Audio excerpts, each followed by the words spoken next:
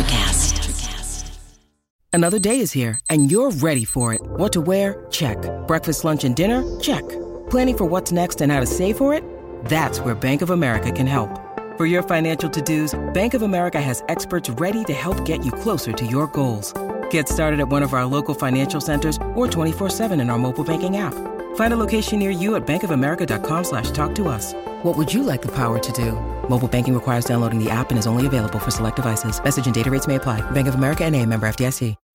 When you need mealtime inspiration, it's worth shopping Kroger, where you'll find over 30,000 mouth-watering choices that excite your inner foodie. And no matter what tasty choice you make, you'll enjoy our everyday low prices, plus extra ways to save, like digital coupons worth over $600 each week. You can also save up to $1 off per gallon at the pump with fuel points. More savings and more inspiring flavors make shopping Kroger worth it every time. Kroger, fresh for everyone. Fuel restrictions apply.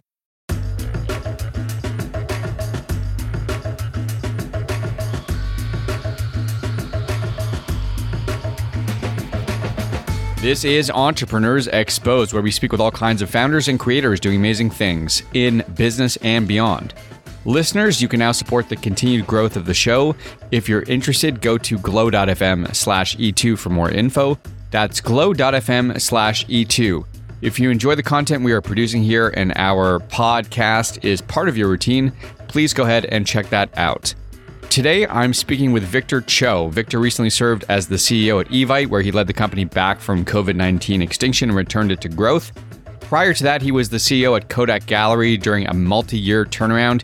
He's also served as the vice president and leader of Intuit's web channel, taking the business from $300 million to over $1.3 billion.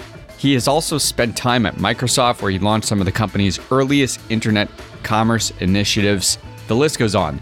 In this episode, we talk about Evite's challenges through COVID, Victor's early days at Microsoft and Intuit, his latest endeavors, including his incredibly valuable online courses, and much more. So with that intro out of the way, let's get right to the show. Here is my great conversation with Victor Cho. So look, you've had a super colored career in tech. You were at Microsoft, Intuit, Kodak. You were most recently at Evite, where you were the CEO. But since 95, basically, you've been involved in the world of the internet. And I read that you really knew that you wanted to run a software company when you were 14, way back when. Is that right? It is. I was a weird kid, and I come from very humble means, and I didn't have any good mentors, so I didn't even know what a CEO was. I didn't even know that acronym. But what I did know from my favorite book was Lord of the Rings, the complex dynamics of like the war and the manipulations of the systems. So I thought of it as a general. I was like, I want to be a general of software someday when I was young. And the reason I love software is because I had gotten my hands on an early Commodore 64, one of the very first home computing devices. And I just fell in love with that and what it could do. So it was a combination of those two things, which is, oh my God, I love this device. This is going to change the world. And I'm not a great soldier, but I think I could be a really good general because I tend to be a more systemic thinker. And then I later found out, oh yeah, that's being a CEO of a software company.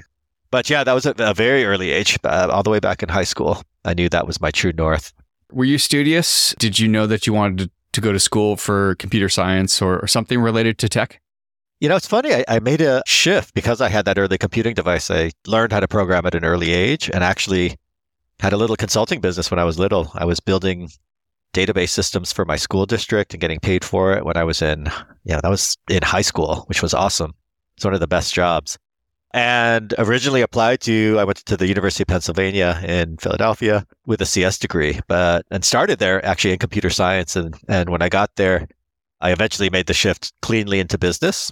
And it was funny. It was based on one simple book because I remember, again, I knew I wanted to go be the general and figured out that there was a business track. So they had a dual degree program there. So I was taking the business courses in concert with the computer science courses. And I opened up this marketing textbook and there was a diagram. I still remember it vividly in my mind. It had a pie chart. It said, hey, if you're going to be a CEO, this is the distribution of the types of roles, right, that end up in the CEO position. And there was this huge pie slice for sales and marketing. And then there were other things, business development, whatever. And then there was a tiny sliver for, technical. And that was all that it was needed. I was like, if I'm going for the statistical odds, I'm going to make a clean shift into business. I don't need the technical background because I already got some underpinnings. And so shifted cleanly into business and then also started studying psychology, which I thought was fascinating. And you're also providing content in that area. I mean, you've got frameworks regarding the 8 essential leadership skills for any leader. You have this career course that I want to dive into later on in the show. But before we get there, let's backtrack a little bit. So you start out at Microsoft. You have several roles there over the course of, I think, 7 or 8 years. What was that experience like? What did you learn at Microsoft, and how did that launch you into the next chapter of your career? I loved that environment on so many levels. So at the time, this was between 93 and 2000. I'd say the biggest things that I learned there, one was the power of ecosystems versus products.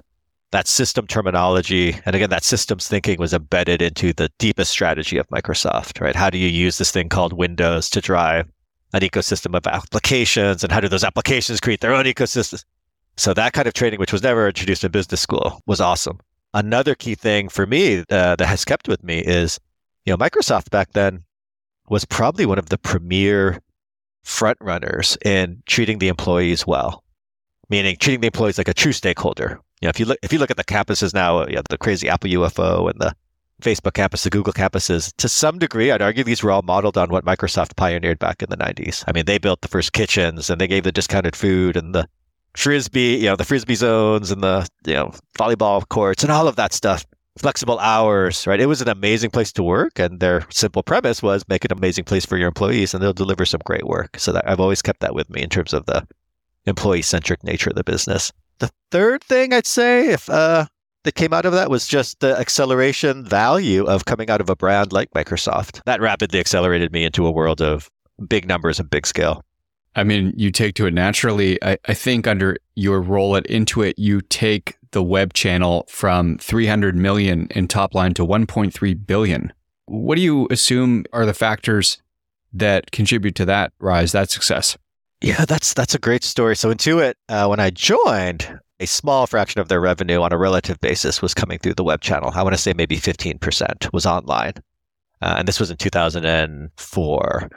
And just strategically and abstractly, when you thought about a business, even in 2004, it was clear that number should have been way higher. There should have been a lot more revenue flowing through the internet channel. They were still very retail centric, right? That was their primary channel. So they had brought me on board to help figure that out, which is like, how do we get to the end? I said, hey, the natural share point for this should be at least 50%. If you look at market comps, just the nature of what that business was. So the goal is, okay, how do we move it from 15% of revenue to 50% of revenue over some short period of time?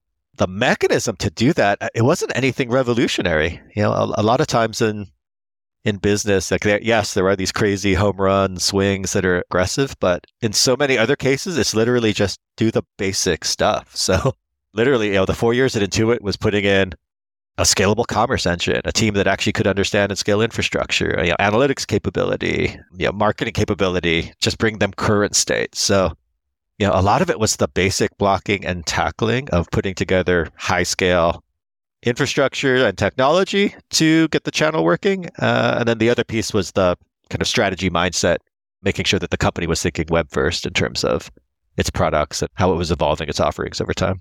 Folks probably know you as the CEO of Evite. I would assume that's kind of your biggest win. How did you end up there? Like, how did you make that transition from where you were previously into that CEO seat?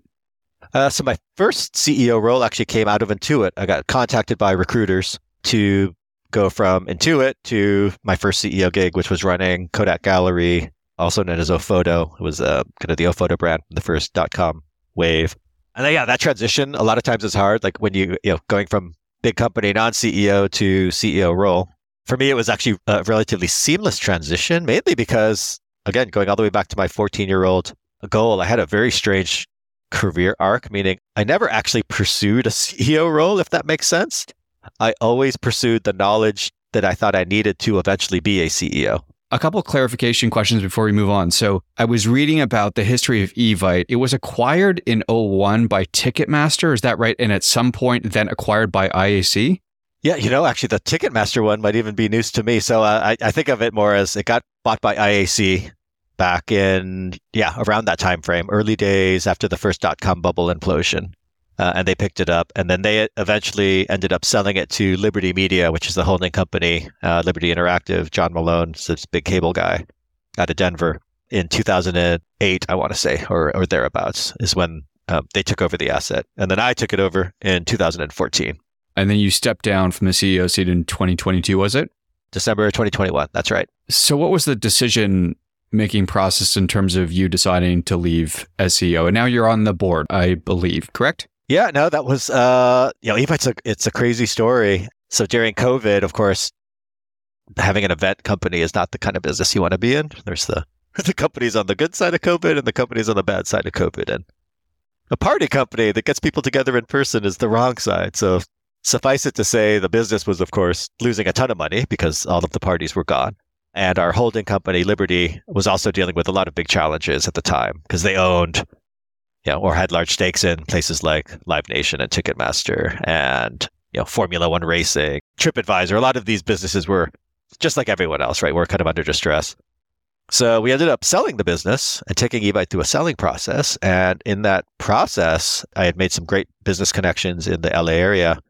They actually pulled together the capital on their side, and I came in to continue to run it as CEO, and we extracted the business and took it private.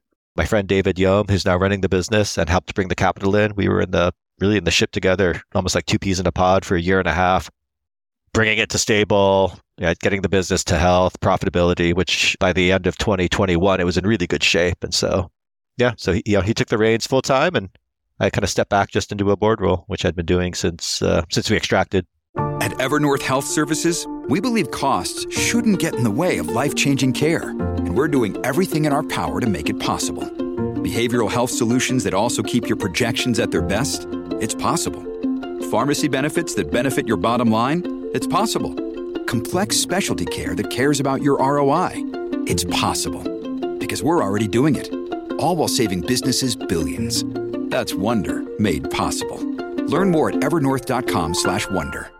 Yeah, on top of other things, I mean, you're on the speaking tour, you're developing courses, you're doing podcasts, obviously. Are there things about it you miss? Absolutely. I will go back and operate a business, hopefully here in 2023 again. I love seeing the full end-to-end spectrum of, kind of ideating on the right strategy and approach, and then actually making it happen. Would you do something 0 to 1, or are you looking for something more mature?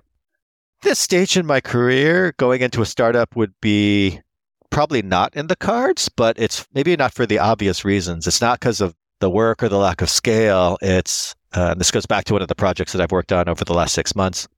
The next role that I go take as a CEO, I want to be a very public case study of what I call shareholder balance in executive function. So there are a lot of businesses that talk about balancing multiple stakeholders. And when I talk about stakeholders, I mean, your shareholders are one, right? Your customers are one, your employees are a stakeholder. A lot of businesses at least try to get those three generally directionally right these days. But there is a fourth stakeholder, which is absolutely critical, which is society, right? The broader society, your partners, your vendors, the community around you. And that absolutely has to be a stakeholder if you're a business. Running an operational engine to balance all four of those things is actually quite complicated. Why is it hard for organizations to execute this? So a lot of companies get the first three right. So they're able to balance the shareholders, the customers, and the employees, but they're not able to layer on that fourth pillar, which is society, as you describe. Yeah, I would argue one of the most important things, and maybe the hardest things as a CEO and an operator, is the balance across stakeholders. Right? It's actually it's a way easier job to be, and I love this term because it's so accurate, to be what I call a business mercenary. And what's a business mercenary? A business mercenary really doesn't care about all the other stakeholders. A business mercenary really is living by that, what I call archaic ethos of the only reason a business exists is to make profit. Society as a stakeholder is the most complex of them all because, employees, there's a discrete group of employees you can talk to. Same with customers, same with shareholders. The societal issues that come in are coming from this amorphous thing, which is society. It can come from like a gazillion different directions. There's all these different pressure points and pain points that are buzzing in the society. And so as a business owner, like, what do you pay attention to? What do you action? What do you not? That's a much harder problem when you bring in the societal input. So that's what makes it very difficult, but not impossible. So you mentioned mercenaries, which is one of 4 types of businesses that you've written about.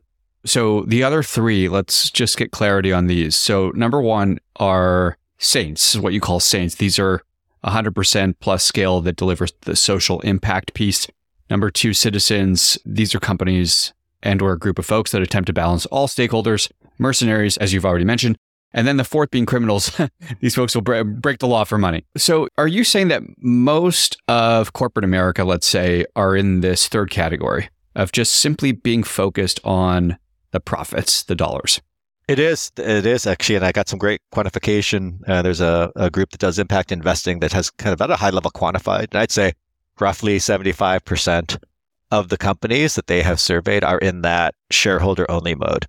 So yeah, I would say the majority of companies are still in that bucket. And just abstractly, this metaphor I like because I think it's powerful, is if you think of the world as a community, which it is, and you think of the businesses in the world as the citizens, as the people, imagine a town. It's like, hey, come into our town, and guess what? Everyone, the way we want you to behave is just make as much friggin' money as you can. That's the community we're going to live in. That would be a terrible community to live in. It's like, oh, hey, Bill, my kid's missing. Will you help me? It's like, I don't know.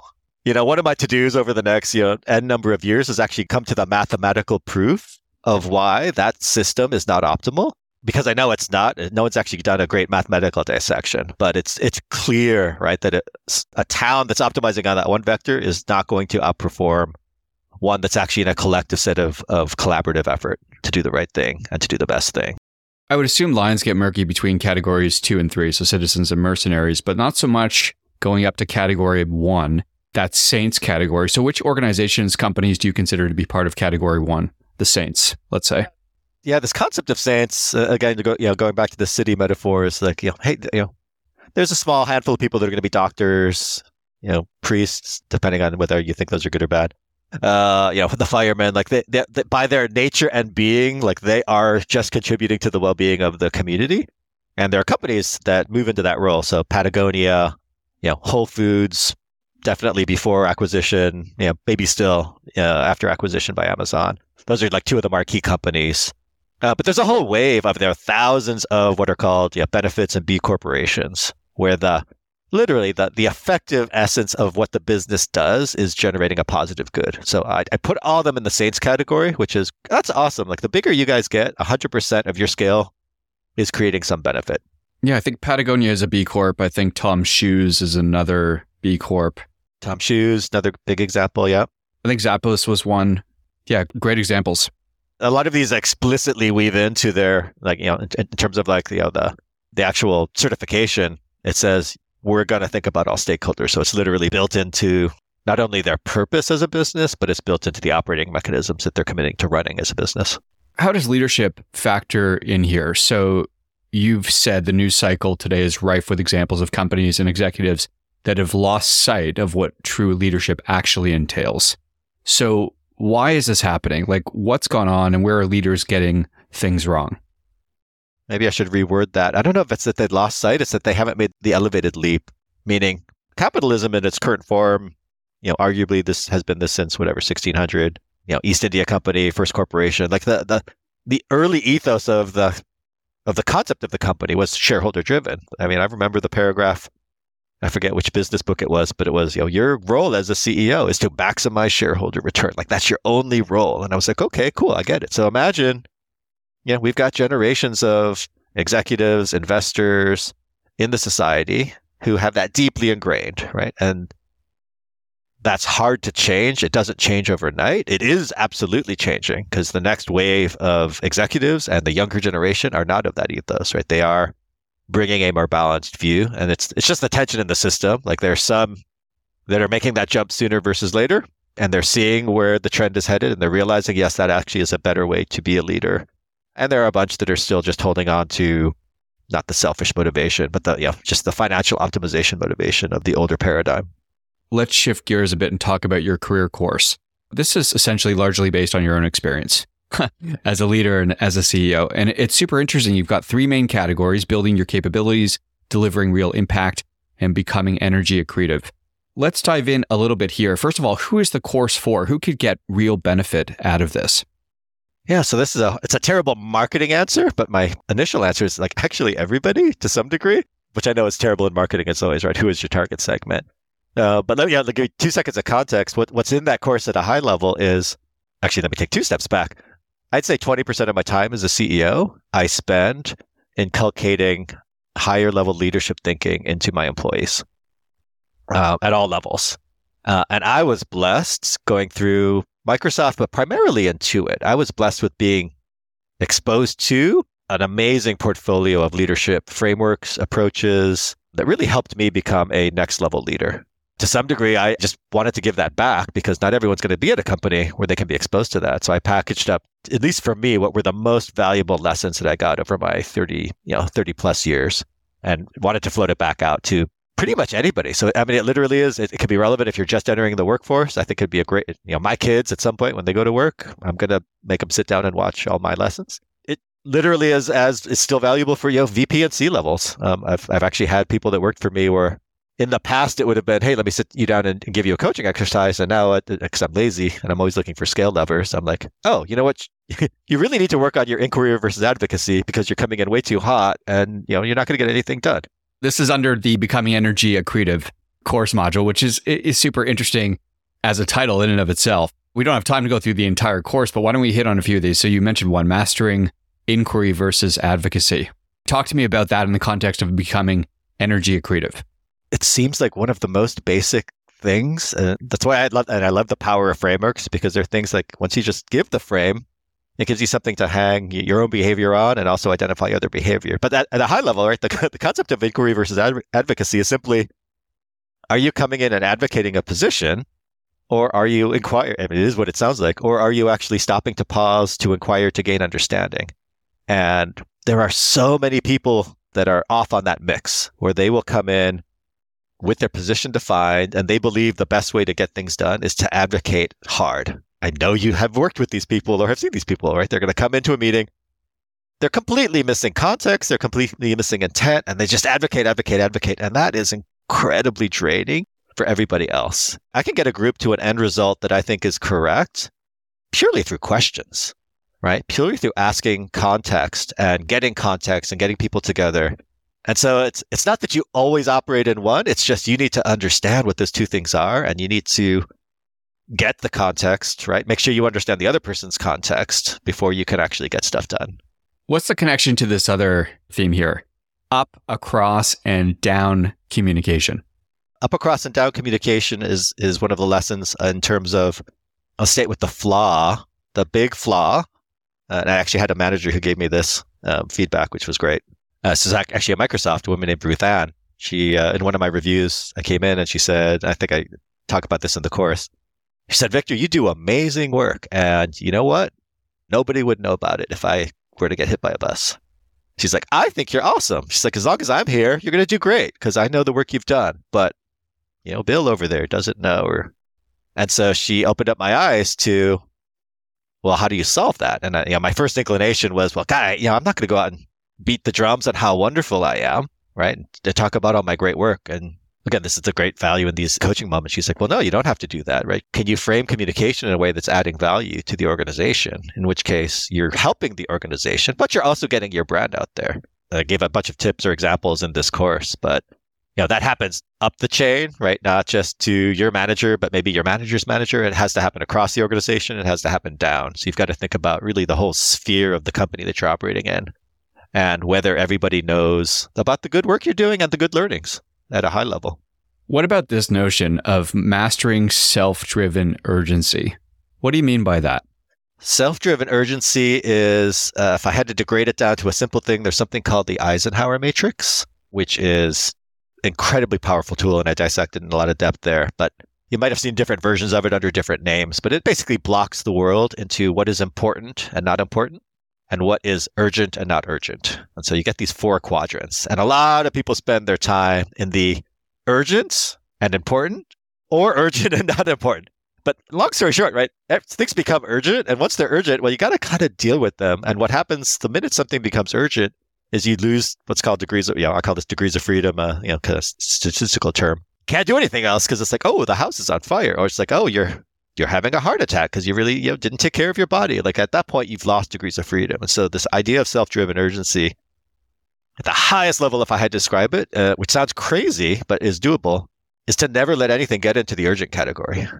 And the only way you can do that is through self-driven urgency, because the urgency is not coming from the system. It's coming from you preempting. You could call that like being the ultimate non-procrastinator, which I'd say I am.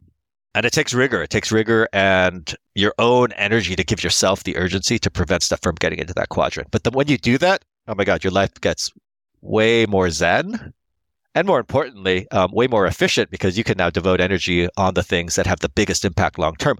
Just listening to you talk about this idea of mastering self-driven urgency, I want to ask you this question in the context of post-pandemic. What do you think are some of the big macro trends that are going to take shape in the course of the next year or 2 years in business, in tech, in life, if you will? What are you seeing?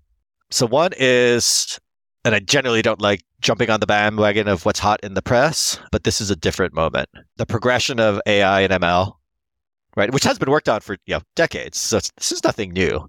It has reached, and I won't say it was a ChatGPT release because I think it happened before that. But like in the last call it year, I would argue, there has been an inflection point where the output of those systems is starting to basically create magical output, meaning it's transcending what you would expect, which is different from all of the work up until now. Even self-driving, right? I would argue. Like mathematically, you think about, what's a self-driving system going to do? When Tesla first came out, 7-8 years ago, it's like, okay, I get it. Like you're going to scan, you're going to figure out objects. I kind of understand it, right? But what you're seeing now with these systems are, whether it's DALL-E on imaging or ChatGPT or what DeepMind is doing, right? These systems are now, the output is transcending what you're expecting. And so that to me is this magic moment of, okay, there is now going to be a massive change in what computers can do. And we're at like day 1 out of 1,000. It is going to be as big as the internet for sure, and maybe bigger, right? And so that's, I think my prediction on what you're going to see is, and you're already seeing it, a crapload of capital flowing into AI, which has already been happening over the last 5 years. But more importantly, like literally every single business on the planet is going to be tuning their business for how do we take advantage of this new capability in the same way that every business on the planet back in 2000 was thinking, how do we take advantage of this internet thing, right? And again, that didn't happen overnight. It'll be a long haul. So that's one. I definitely still think we have not settled into the new working normal for business. Of course, everybody went remote. Now we're still in kind of a pseudo hybrid. Companies like Disney are going back to 5 days. They're on the outlier extreme. Nothing settled. Nothing has settled.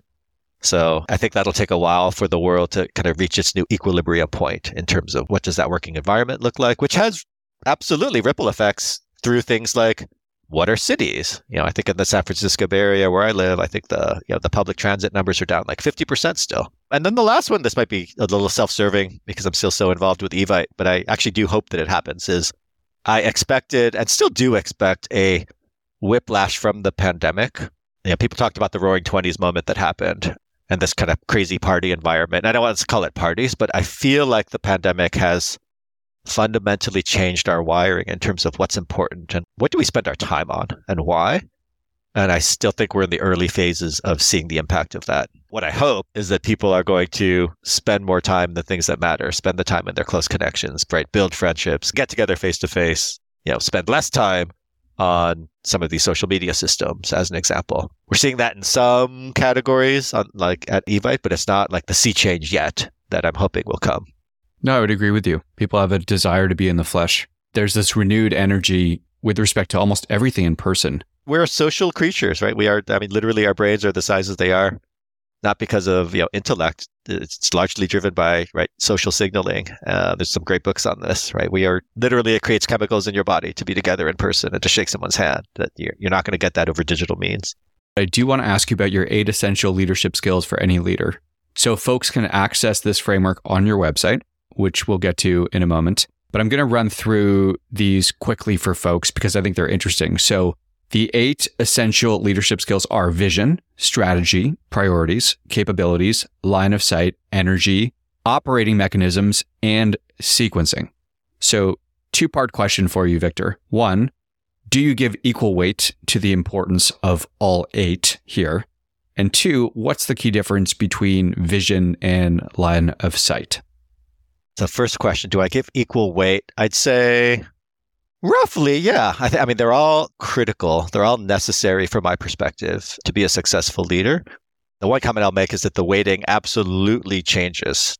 You're not attacking all 8 things at once, and it's a little bit recursive, but this idea of sequencing is so critical, which is the failure that many leaders make is they come in and they they have their playbook. They're like, okay, I need to do all of this. And you're like, no, well, you got to sequence it right. Like maybe the most important thing for you to do is just get some basic operating mechanisms in place because you have no idea where the ship's even going, right? Before you make your grand vision reframe, right? And so that strategic ability to dissect the problem and figure out the right sequencing is very hard. It's one of the most common areas that I see leaders fail, is that they just try to do too much or they're doing it out of order.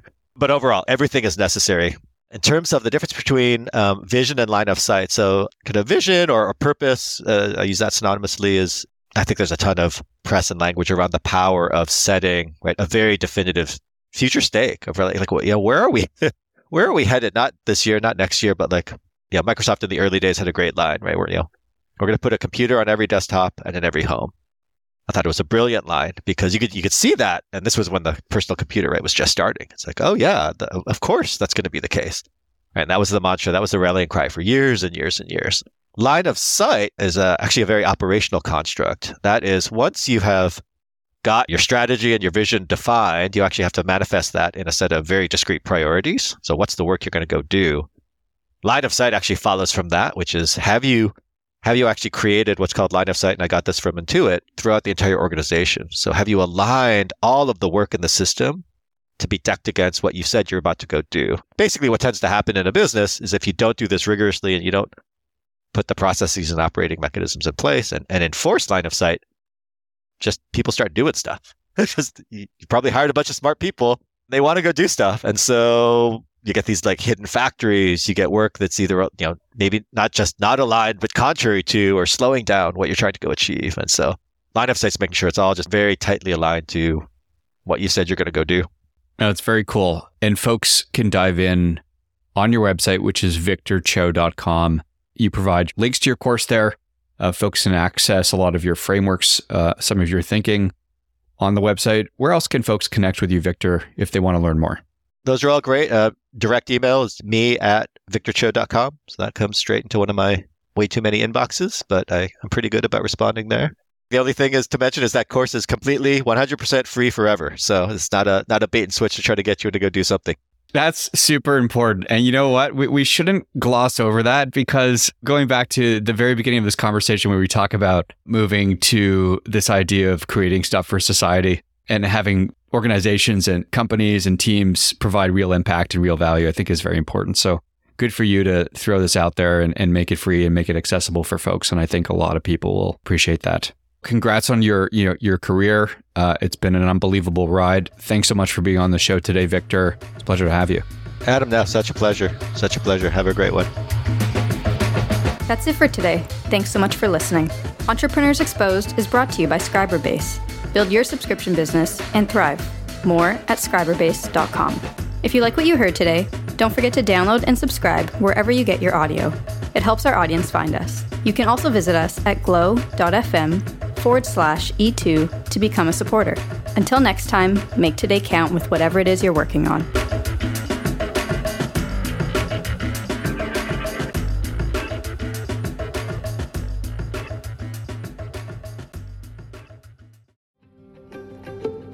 Have you ever wondered what actually happens in Congress every day? Stay informed on Capitol Hill's daily happenings with a concise, factual summary of the Senate and House of Representatives' activities from the previous session, free from bias, on the Congressional Record Daily Digest podcast. Subscribe on your favorite podcast platform and discover the process from the heart of U.S. politics. The Congressional Record Daily Digest, an Electricast production. Electricast. Introducing the Deep Leadership Podcast. Leadership is a people business. That's the philosophy of your podcast host, John Rennie. As a former submarine officer who spent 22 years leading businesses in corporate America before starting his own manufacturing business, he knows that leadership matters.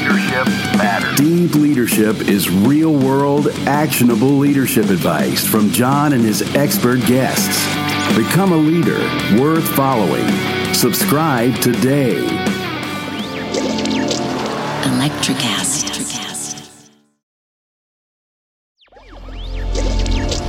Electricast.